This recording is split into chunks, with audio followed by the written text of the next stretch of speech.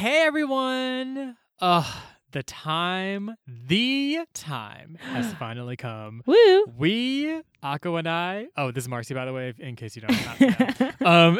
We have been asking for several episodes for you all's help to get to 25 ratings and reviews on Apple Podcasts, and we promised to, upon reaching 25, we promised to release our first ever recording ever when we talked about Octavia Butler's Book of Martha. Mind you, this is before we ever were like Marcy and Akko officially on the mic. This is literally the first thing we ever recorded before we ever even a show, and we promised to offer that to y'all if we got here, and the time has come.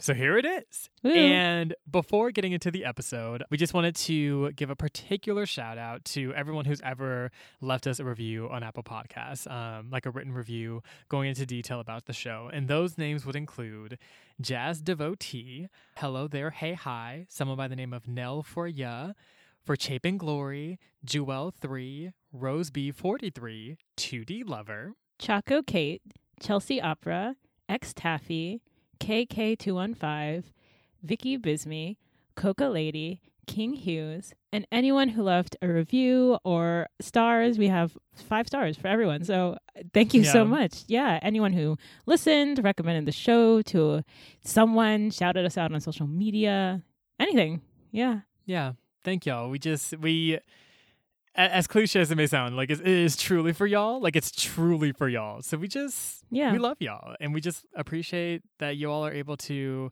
lift up this weird shit that Akko and I have really just been doing for the past however the fuck long, just literally wilding at this point. So thank y'all for being along with us for this ride, and as just a gift and as more so a show of appreciation, we just want to release this episode to you all. So without further ado, moving past all this preamble, get ready for Book of Martha.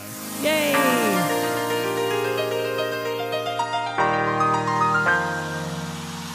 Hi, I'm Marcy. And I'm Akko. And welcome to Color Pages Book Club, a bi-weekly podcast that focuses on fiction, fantasy, and magical realism written by writers from colorful backgrounds. And this week, we'll be reading The Book of Martha by Octavia Butler. But before we dive into that, how are you, Marcy? Are there any quotes that resonated with you this week?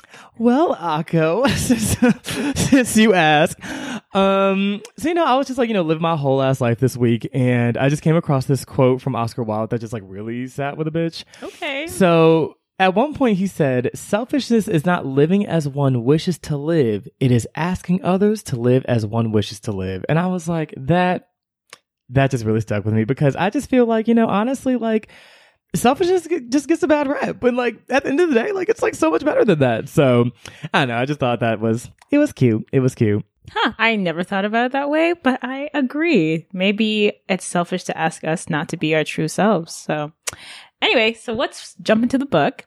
This week we'll be reading The Book of Martha, written by Octavia Butler, who was an American science fiction writer in the mid-20th century, one of the very first African-American women in the field at the time, so shout out to her.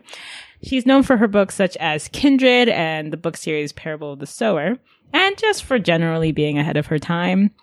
She's now returned to the popular consciousness because people have started to really realize that she had a lot to say, and that her projections on the future, while different than we expected, were more or less correct. People have become more familiar with her books. Yeah, it's actually really interesting that you say that, because I feel like low-key kind of fake, because Octavia Butler is one of those authors who everyone's I tend to be in a lot of feminist, social justice spaces, whatever. And motherfuckers are always citing her, and they're like, "Oh my god, genius, queen," and I'm always like, "Yes, goddess, oh my god," but I've literally never read anything she's written, so I'm fake as fuck. So so I'm actually really excited to be talking about this, because I can end this whole lie that I've been living for the past 25 years. But it was interesting. Book of Martha. So essentially, it's a short story, right? And so it kind of explores. Basically, it's between two characters. It's between God and this woman named Martha Bees, I think her name is. Is that her last name? I don't actually remember. Okay, well, I thought it was just Martha. Martha Bees. So we're just gonna call her Martha Bees. So it's between God and Martha Bees, right? And so basically, it kind of starts off with like Martha wakes up in this sort of like gray landscape, and there's like nothing. Introduction. Nothing. Yeah, just nothing there, but basically her and God, or who she perceives to be God.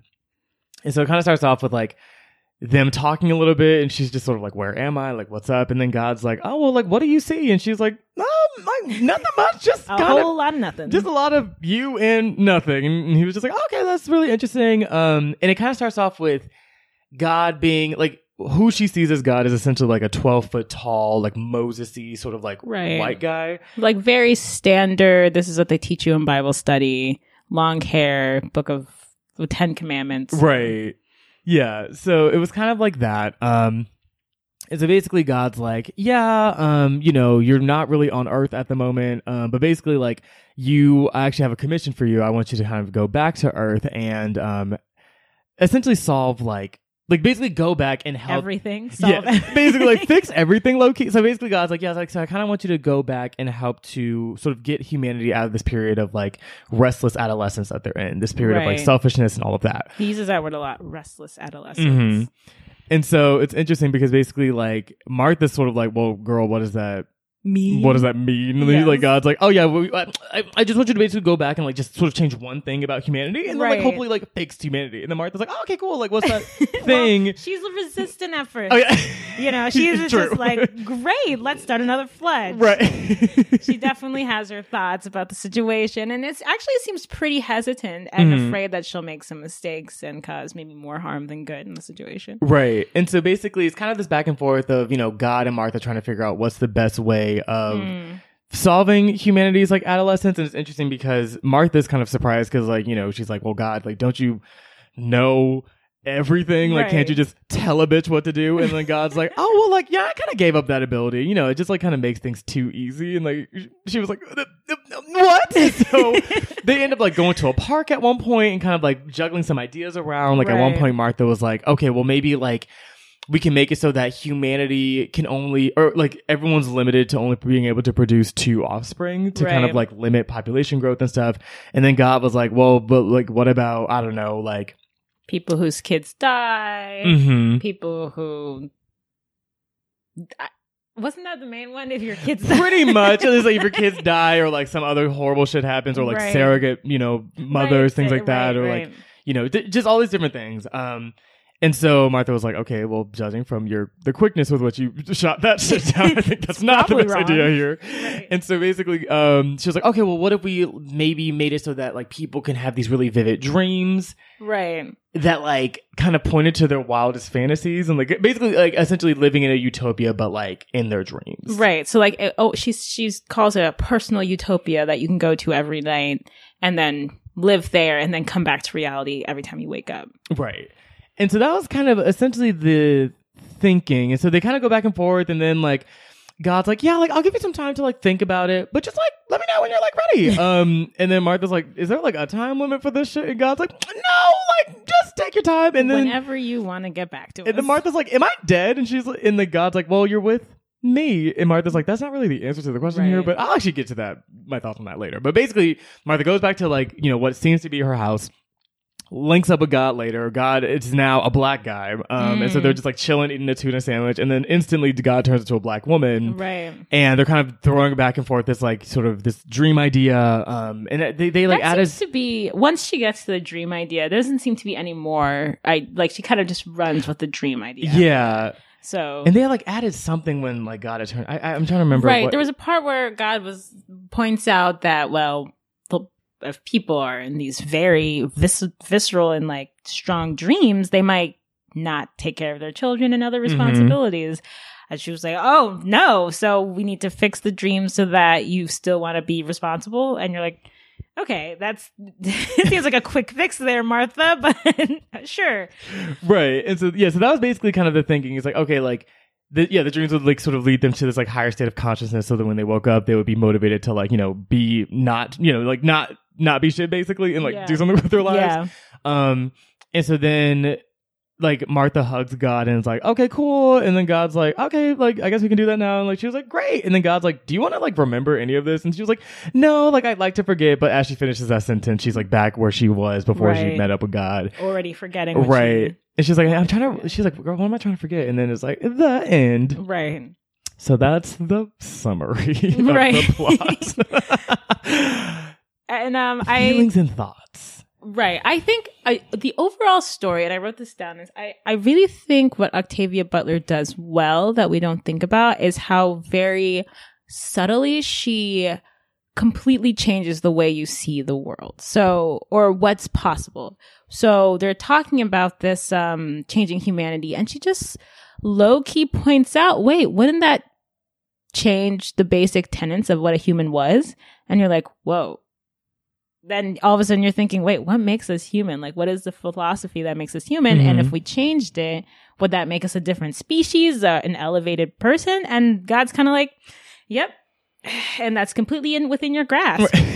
And I don't think we think about that, of changing ourselves or changing humanity so much that we become someone else. We think that's not something we can do. And right. Octavia Butler just throws in the story like she's eating her tuna sandwich. Right. It's not even a big deal. So I thought that's what she always does in all of her. I've read a couple of her books, and it's kind of her premise for all of them. Is she makes something very revolutionary or very big seem very commonplace, which is interesting. Yeah. Honestly, it was interesting because I was really surprised by like the tone of the story, I guess, because you know, like everyone's like, "Oh my god, girl, Octavia Butler!" Like this, like I was expecting just like, you know, this super like, okay, this is like hella in the weeds, it's like super complex, like, but it was like really comprehensible, really like very easy to sort of follow along. I don't know why I expected it to be a bit more like not esoteric, but just kind of like just more like, oh shit, God. But it was kind of like God and Martha were just like chilling, like keying, like real. And like Martha was like low-key getting buck with God at points. It was like, yes, girl, can you like give me some direct fucking answers? Like, I was like, you know, he called plagues down once, right? If you recall. And like Martha's over here, like, oh, Martha really had to get herself together. Like, girl, okay, so I'm talking to God. Right. Let me get my shit together. Like, let me just come correct a little. Right? Like, stop this. And it was interesting too because I liked how there was a multiplicity there, right? Like, and I think. It was funny because having God be a character and be like sort of like, I mean, obviously he's sort of personified in a lot of respects. It made me sort of question, I guess, some of the things that we sort of consider to be basic tenets of God. So, for example, like at the very beginning, you know, they were talking about like when God was like, "Oh, hey Martha, like I need you to go to Earth and like, you know, fix this shit."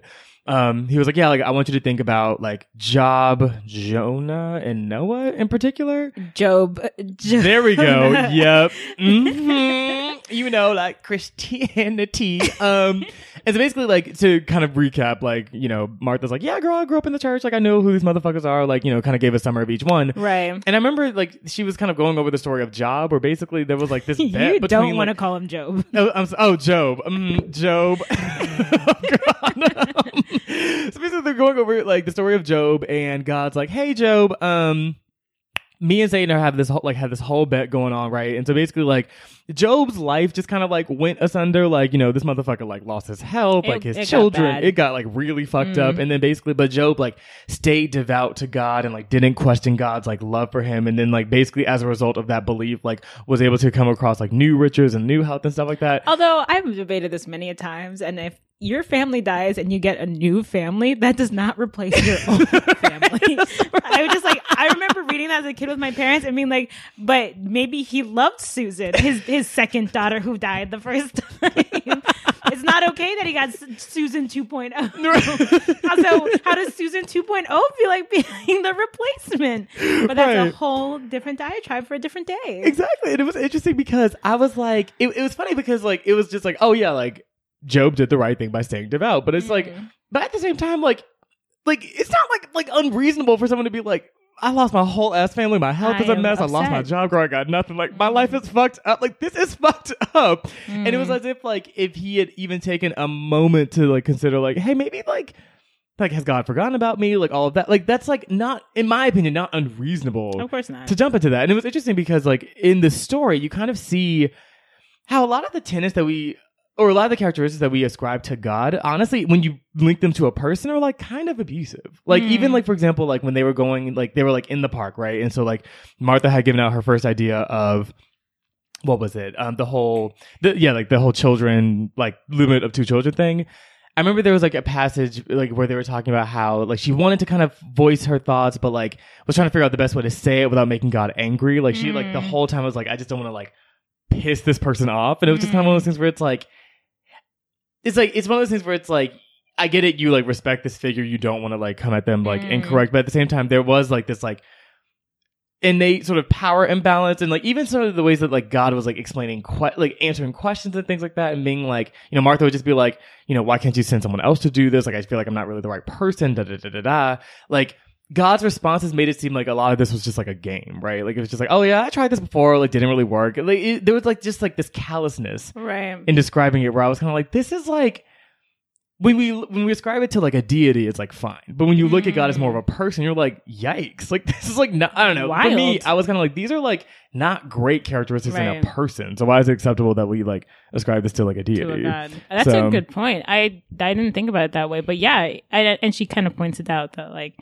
one person, she's like, we've given people this task before, and what happened? He's like, well, some of them just went insane. Others went into like crazy sexual proclivities. Others just like couldn't handle it, you know? Yeah. And you're like, that sounds awful. And I agree with you. There's something in it that makes you wonder about God and how we view them. I don't really think God's gendered, but I also thought, one of the things I was thinking, he's at a point where he says something like, I don't do that anymore, as if he used to do this type of thing with humans and then he has evolved. And I think, like you were saying, I think it makes you question what exactly is God, and what's the difference between the way we imagine God to be and if you believe that God is even around, what it actually is, you know? And so then even if you take the Job story, is the question really that God is manipulating the situation, or is the question that God actually can't do something? And I think the idea of what God can't do is not something that we really like to argue with in our faith or in our religion. No one wants to think that God is limited in any capacity. Right. But I think the point of the story is God saying, I actually chose to give people free will, so I actually can't stop your bad decisions. Right. And he makes this point when he talks about mistakes. He's like, you guys make mistakes that literally kill half the planet. And I said you're allowed to have free will. And so it's like, there's just some really interesting points that if you aren't religious, it doesn't really matter to you anyway, because the whole thing's kind of a wash. But it is actually a revolutionary way to look at religion in of itself. Because there are just some really interesting points that God makes, like even the fact that God changes when she's looking at them. That in itself makes you wonder, like, how much of what we hold on to is what people have taught us about how we're supposed to believe, and how much does religion come from culture that's supposed to oppress us when it doesn't actually have to hold on to the philosophy. Right. So I thought that was really interesting. Yeah, I just thought that was a good point. I thought it made me think more about what I felt about religion. And it just made me wonder, what are we so afraid of? Like, if God is not perfect and can't do everything, what do we lose as a humanity? I think it's, I guess, more of what we sort of gain in a sense. Because I think when, especially in the story, when God's like, it was something I found. Yes, I agree. Yeah. I agree. Like, we do gain. I just wonder what we as humans are afraid of, that we hold on to God as like this perfect, omnipresent entity. I think it's one of those things where, like, you know, when you're surrounded by a world with like so much like injustice and calamity and chaos, it's like, it's comforting to think that there's like this perfect, you know, omnipresent being that like is supervising everything and that at any moment can jump in and make things okay. But I think when you realize that, like, even that being is limited and like, motherfucker, y'all really got to deal with this shit and figure this the fuck out. Like, and there's no guaranteed good ending. I think that's the part that makes people uncomfortable. Very afraid. Because it's like, oh shit, like there's no perfect thing that can just like fix all of this, then like this might just be, we might actually have to like deal what we have done to this planet. No, fuck. So I think that's kind of what what's interesting. And it was also something I found really fascinating too, was that at one point they were talking about with the whole dream piece, like, sort of talking about, like, there was like that question brought up of like, if you take away all these things from humanity, I think God has cited, it was like famine, epidemics, floods, fires, greed, slavery, revenge, war. Like, if you get rid of these things, you get rid of humanity.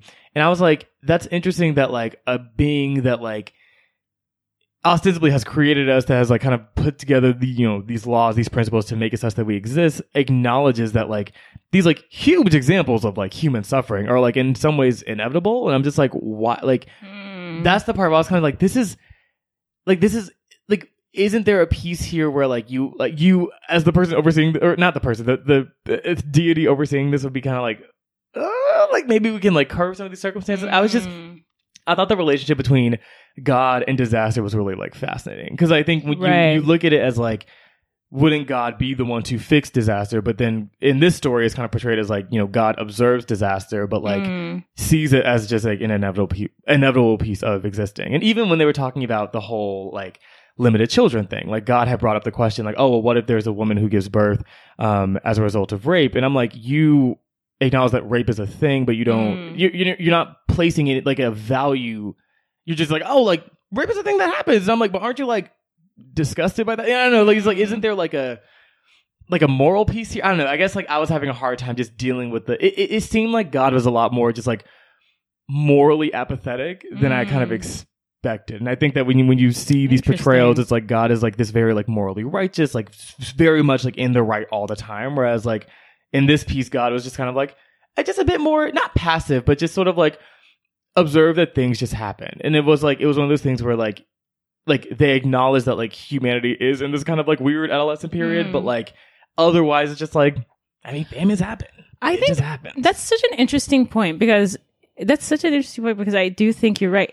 It does have less of a moral tint to it. Strangely, like my view of religion has always been that God was not necessarily good or bad, because something that's not human, that's like saying a supernova or a comet that like crashes into a planet and kills everyone is bad. But you're like, a comet it's not good, or it's not anything. And I think that's what humans do, is we anthropomorphize. We like we pull things from ourselves and we put it on other things that honestly, that don't necessarily have human, they don't have morality. That's not something that they have. And so I actually thought, that description didn't shock me any. I kind of thought it was like God's way of showing that humans are very powerful creatures. And I think we almost use God and religion as an escape from how powerful we are. God's like, I gave you free will. Free will means if you change if you had free will, and when you change something, and he kind of talks about that. He was like, they were like, if you do something, Martha, I'm not going to change it. Like, that's going to be how it is. And you're like, oh my God. And I think that is exactly what free will is. It's the fact that each one of our choices, no one's coming from Ex Machina down to fix it and reset button, restart Zelda back to the level 1. Like, that's what happened. And we're going to have to deal with that. And I think we want to simultaneously have free will and not have the consequences of free will. And we can't do that. So if you want God to come in and fix all of our problems and stop people from doing stuff, that's fine. But now you can't choose if you want a chocolate bar or like, some toffee. And I think I think she very easily, or I guess very simply explained a concept that I actually think is hard for people to kind of grasp. God was like, look, if you make a decision, that's the decision, and that's what's going to affect people. And there are going to be mistakes, and it is going to cause a problem, but that's what it means to sort of exist, I guess, and to have any power in existing, So I thought that was interesting. To your point though, when you said this was all a game, I actually had a quote about that, because Martha does say that. She's like, are you just playing with us? Is this just a game? Are you bored because you're bored? And God pauses and then says, I'm not bored. But they don't say it's not a game. They just say they're not bored. which is very interesting because it means it's not that this doesn't have meaning, but it doesn't mean it's not in the parameters of what you think of as a game, which is something that is not the whole picture. So I thought that was very interesting. But that was my thinking about the story. But your points about the callousness and sort of the God being slightly less, I think we are taught when we're children, like, God loves you and like, loves everything. And you're like, right. We don't know that. We like, don't know that. Or maybe we don't conceptualize love the way, we have one understanding of love. Maybe we don't have an understanding that's bigger than ourselves. Mm-hmm. So I don't know, honestly. Right. Or perhaps if you still ascribe to that belief that God loves you, maybe that love manifests in different ways. It's not necessarily as a result of you like experiencing this bout of fortune, but more so is like the fact that you've even gotten the chance to experience this world at all. Or maybe even that point you were saying about, am I dead? No, you're here with me. Maybe just you're here. Maybe that's what love is to an entity that's so big and vast. Like you just are. Huh. Yeah. I don't know. That's a really kind of interesting, sort of kind of like beautiful way of putting it. That's interesting. But yeah, I'm trying to think, was there anything else from the story that like kind of stood out to you? I think one thing I really liked, and maybe this point was something you noticed too. There's a point where God says, you see what your life has prepared you to see, because as we mentioned, he looks like Noah, or he looks like Moses. It looks like a white man that you would see in any textbook in the Catholic Church, or any other church. And then she says, I just thought I had already broken out of the mental cage I was born and raised in. A human God, a white God, a male God. And then God responds, if it were truly a cage, you would still be in it, and I would still look the way I did when you first met me. And then Martha says, there is that. Then what would you call this? And God says, an old habit. The trouble with habits is that they tend to outlive their usefulness. Wow. And I really liked that part because it made me... I'm someone who struggles with having so many encoded biases from society that I hate. Mm-hmm. Even in this podcast, I think I've called God he, even though I don't believe God is a man. Right. And I think I've struggled with that, and I've always thought that maybe that means I haven't really escaped anything. But to call something a habit as opposed to a cage is a lot more freeing. It gives you more agency. So I really liked that part. That's interesting, and it also kind of gives you, and it's sort of exemplified in the text, like it gives you kind of like this room for like evolution, right? It's like God can go from like, this is a black woman, right? Like, I guess we also never really said like how Martha identifies, but yeah, like Martha's a black woman. She, I think she said like her mom had given birth to her when she was like 14. Right. She like grew up very poor. And it was interesting actually because like basically when God was saying like, oh yes, like, you're gonna come back and like fix humanity, but also you're gonna be born at like the lowest ring of society. Like Martha was like pissed and was like, I'm sorry, but like, did that not already happen? Like I already went through it, like, and I'm not doing that shit again. But I think it was interesting because like as like that idea of calling it an old habit, like it kind of leaves that room for evolution where God can go from being sort of like this space of this like oppressive structure to like looking more and more like you, to the point where like at the very end, like Martha even gave God a hug and like even said that like God and I look like sisters. Like it was just one of those things where like you like even though something can be an old habit, you can still sort of like tend to it, and there's that room for growth there, which I thought was really interesting. But but I guess just in the vein of quotes, there was also something that kind of stuck out to me that I thought was really interesting. So basically they were so this kind of happens right when like essentially like God's like, you're gonna do this thing, and Martha's like, what? They like go on this walk in this park and basically it reads, God went to a huge deep red Norway maple tree and sat down beneath it on a long wooden bench. Martha realized that he had created both the ancient tree and the comfortable looking bench only a moment before. She knew this, but again, it had happened so smoothly that she was not jarred by it. It's so easy, she said. Is it always this easy for you? God sighed. Always, he said. She thought about that. His sigh, the fact that he looked away into the trees instead of at her. Was an eternity of absolute ease just another name for hell? Or was that just the most sacrilegious thought she'd had so far?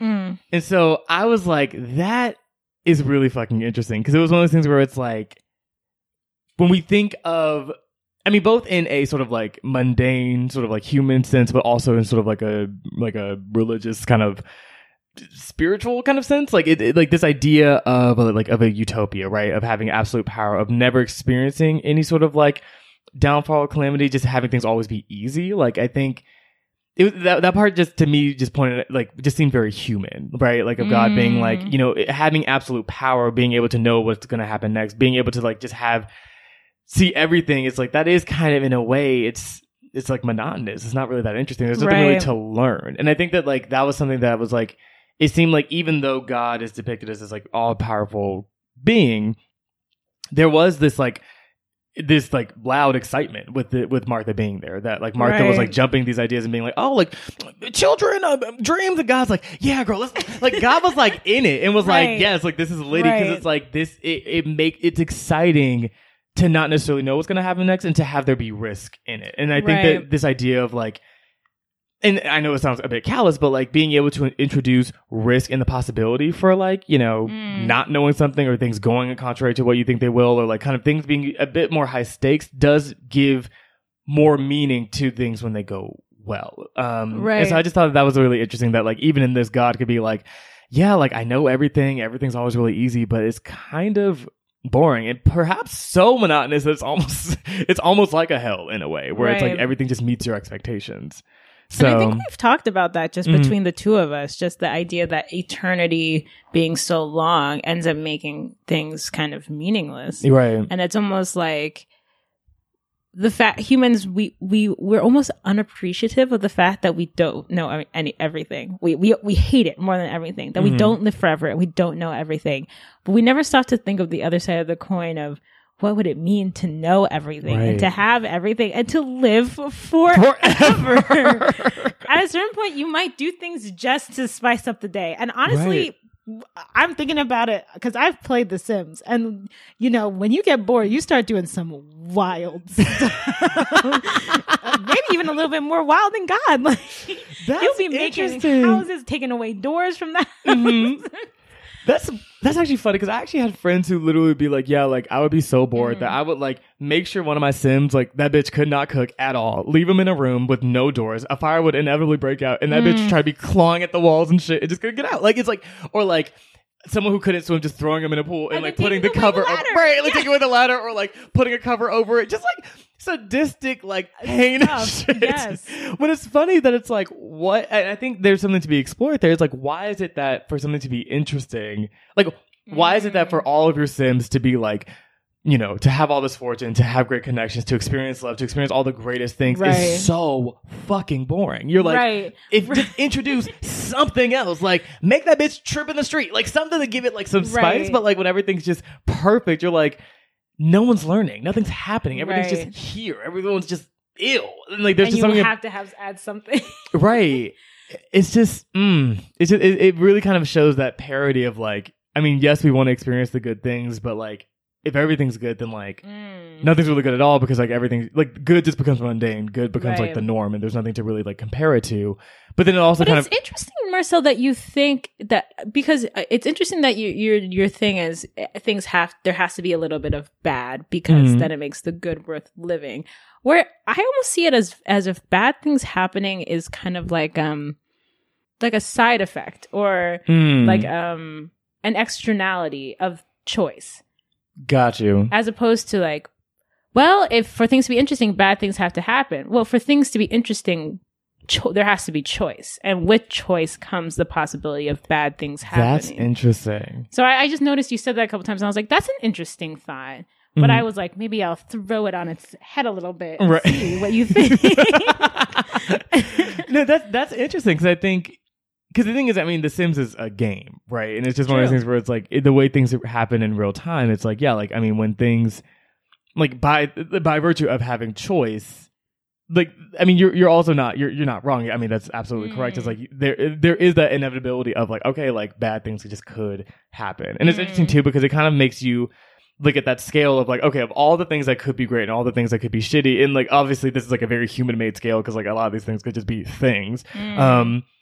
Like, I guess the question, just sort of bringing it back, like to between God and Martha, is like, to what extent do you want it to be shitty? Because the thing is, it's like things are always going to be kind of shitty. Like if you wake up and miss your bus, that's kind of shitty. But like being like oppressed because of your race, really shitty. You know what I mean? Like, so it's like, how shitty do you want it to be? Do you want it to be these sort of like mundane, sort of like, okay, girl, that was more inconvenient, but like you still experience the fortunate things, or do you want like, because I feel like people always posit things as like, if you can experience just like the worst of the worst, you experience the best of the best. And I don't always think that's the case with humanity. I don't think that's true. I think it's one of those things where it's like, a lot of the like times where people experience the worst of the worst, that's like humanly constructed and like entirely avoidable and like unnecessary half the time. That's true. And so it's just one of those things where it's like, I think you can still experience like those great moments and those great experiences, but like it doesn't have to come with like the like, you know, population level suffering of like hell of people. You know what I mean? Thanos being like, we have to snap our fingers and destroy. Like, we didn't need to do that. We actually did not need that. Didn't need to happen, but we that's a good point. Opted for that. That's a good point. I had a thought and I've lost it, so that's bad. We can keep going. But yeah.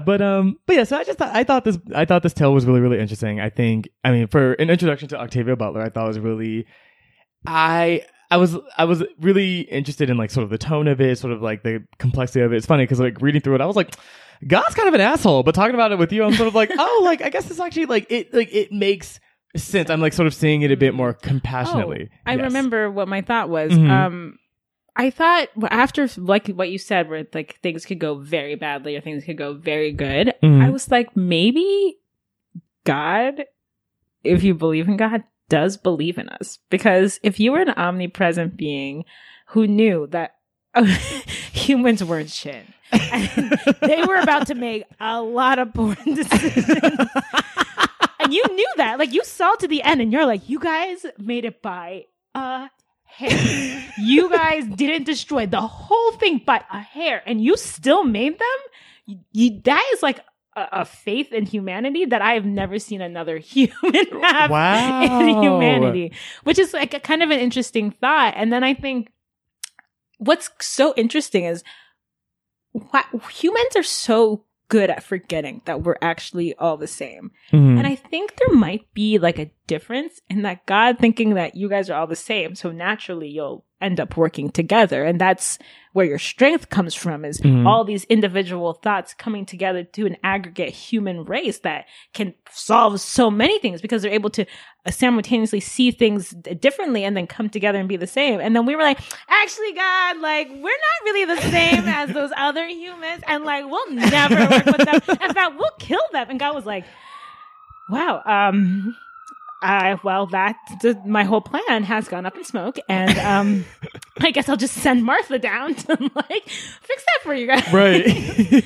So I wonder how much of what we do as such a poor choice that it like honestly disrupts the whole universe. And I don't know. I think we should sit with the idea that we affect the world more than we think, because I think we do a lot of things with this caveat of like, well, we don't really affect it that much. And as we see from the planet, climate change.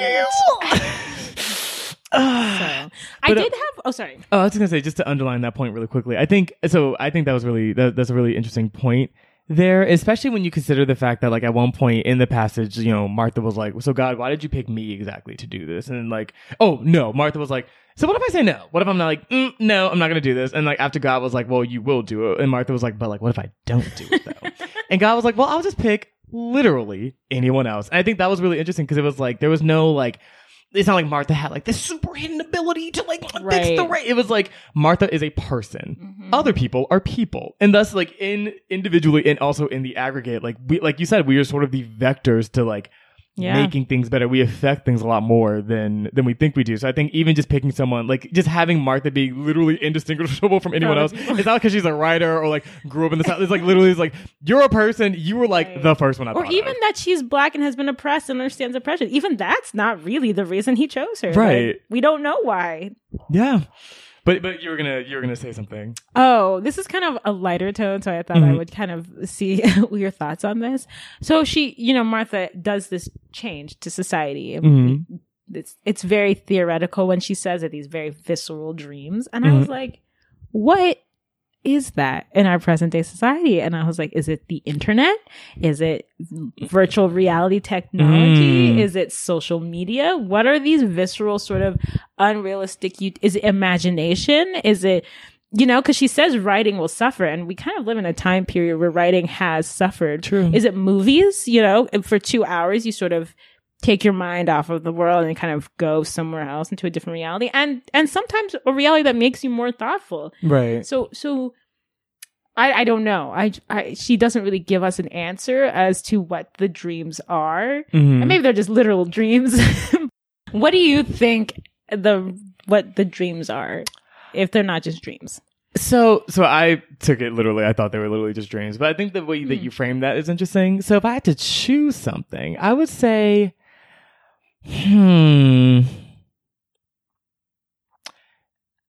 I kind of feel like it's all of the above. Like, I feel like, or at least for me, I think something that would be sort of a version of something that might be perhaps like something that highlights like, like my ideal circumstances, but at the same time, like motivates me to become a better person. I think for me, it's just like any kind of like art. So I think for me, like historically that has been like these sort of vectors of storytelling, things like books, things like, in a lot of ways, video games, movies to like a lesser extent, more so like, like kind of, just any sort of like form of escapism that like require, because the thing is like a dream in a lot of ways is like, it's like it's not your life, right? So it's like, I think anything that kind of defines itself for you as escapism, but like kind of motivates you to be a better person. Okay. Is sort of like how I would sort of see it. What about you? When you said video games, I feel like that's the one that resonated the most with me, because it's the same type of thing where it's like a utopia in that like, it's like a utopia in that nothing, you can start over, in a video game. There's literally, you always can just die and then you come back straight to the same part and you learn and you grow. And it does, well, there are a lot of bad video games and there is a lot of bad video game culture. But taking something as simple as Zelda, where you are trying to defeat evil, but you're going through this whole path and learning, and you die, but you can start over. And I think that kind of is this sort of utopic dream that she's talking about. Probably more than anything else I can really think of. Yeah. But who knows? Who knows? But yes, well, hopefully Martha will descend upon us and make things better. But I think that's... Oh, Lord knows she won't. Right. We'll see what the fuck happens. But I think those are pretty much all of my thoughts. Did you have anything else that you wanted to leave our listeners? No, I have nothing else. Great. Well, thank you all so much for listening. Akko and I will be back in 2 weeks to talk about The Picture of Dorian Gray by Oscar Wilde. So excited to read it. Stay tuned for that. In the interim, though, we are... we love to read. We love to, talk about fiction and fantasy and things like that. But also, we want to encourage our listeners to write and get into that as well. So something that we would love you all to maybe send to us is that we have this creative writing prompt. Right. Like, so over email or respond to us on Twitter or whatever, like feel free to send us a 250 word response to the following. Dragons are people. Yes. And dragons are people. So just send us your thoughts on that. And next week, or rather in 2 weeks, we'll sort of like read one of the submissions that we got on the air, and we'll kind of like a dramatic reading. A dramatic reading. And loving commentary. Exactly. Because, we love y'all. But yeah, so I guess from there, feel free to send us any emails or any questions. Follow us on Twitter. Yep. At thesecoloredpages@gmail.com. Check out our website at thecoloredpages.com. Send us stuff on Twitter. We have a Reddit. Yeah. Anything else, Akko? No. See you guys in 2 weeks. And catchphrase. And keep exploring. Bye.